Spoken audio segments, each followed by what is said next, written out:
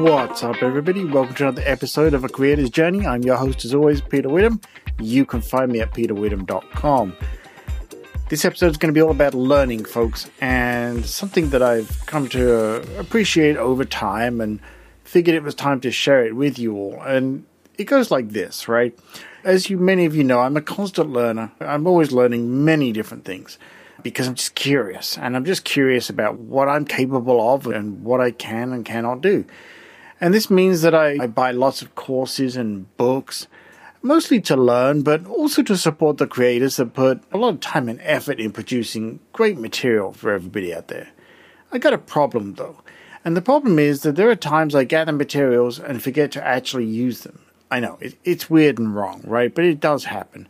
I get busy with something and I forget that I was planning to read a book or watch a video or a course that I bought and dive into that thing, and I get sidetracked by something else or some project that I have to work on. I'm sure it happens to many of us.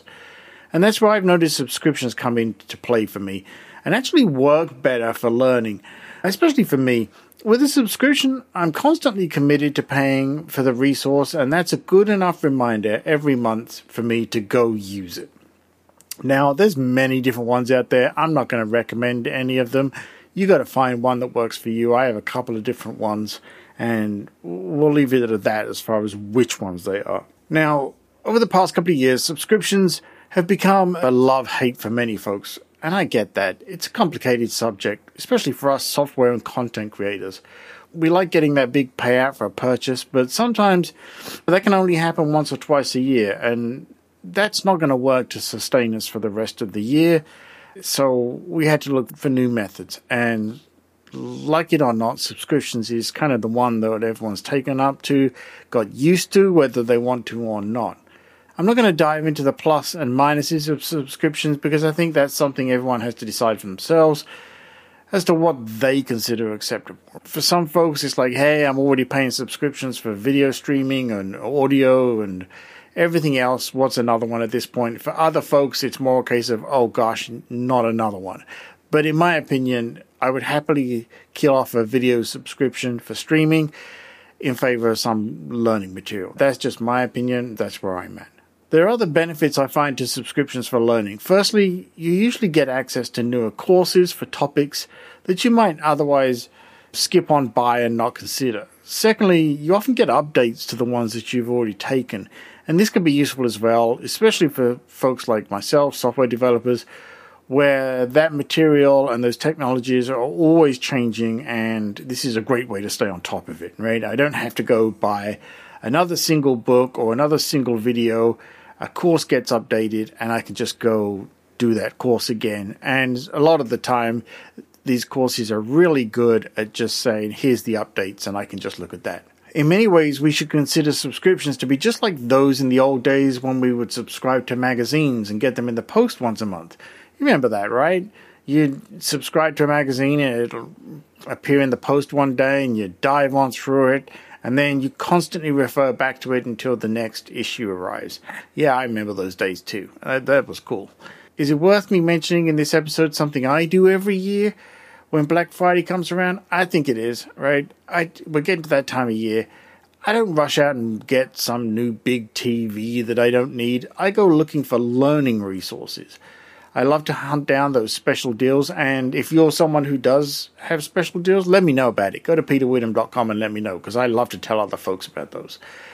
And you get some amazing deals, right? And often this gives me enough material on courses from special subscription pricing to keep me going well into the next year, right? It gives me a whole bunch of new material. I remember one year I purchased some photography subscription stuff, and I must have spent probably the next 6 months working through all of that material, and it was fantastic. It pushed my photographic knowledge, got me taking photographs, got me out there, doing all the things, and it really sunk into my head as I worked over it for the next 6 months. I think it was just fantastic. There are also advantages if you're a creator. Providing your users a subscription-based model is a great way to keep in contact with them and keep them engaged and stay engaged with you. Yeah, this requires effort on your part. I know, I get that. But you're constantly engaging with the audience anyway, right? Constantly engaging, right? This is a good way to get feedback and conversation with your audience. Interaction over time is, in my mind, a key to a successful relationship and long-term commitment from both you as the creator and the user as the learner.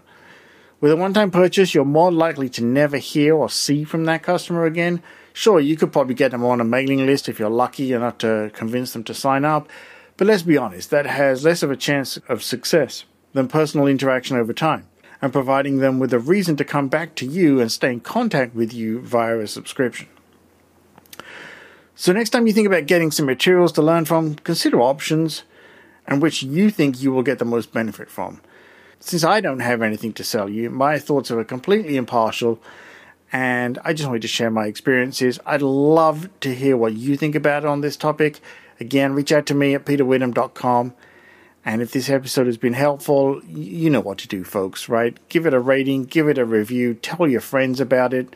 I greatly appreciate it as I'm trying to expand the listener base for this podcast and to try and engage with as many folks and have as many conversations as I can. That's it. I will speak to you in the next one.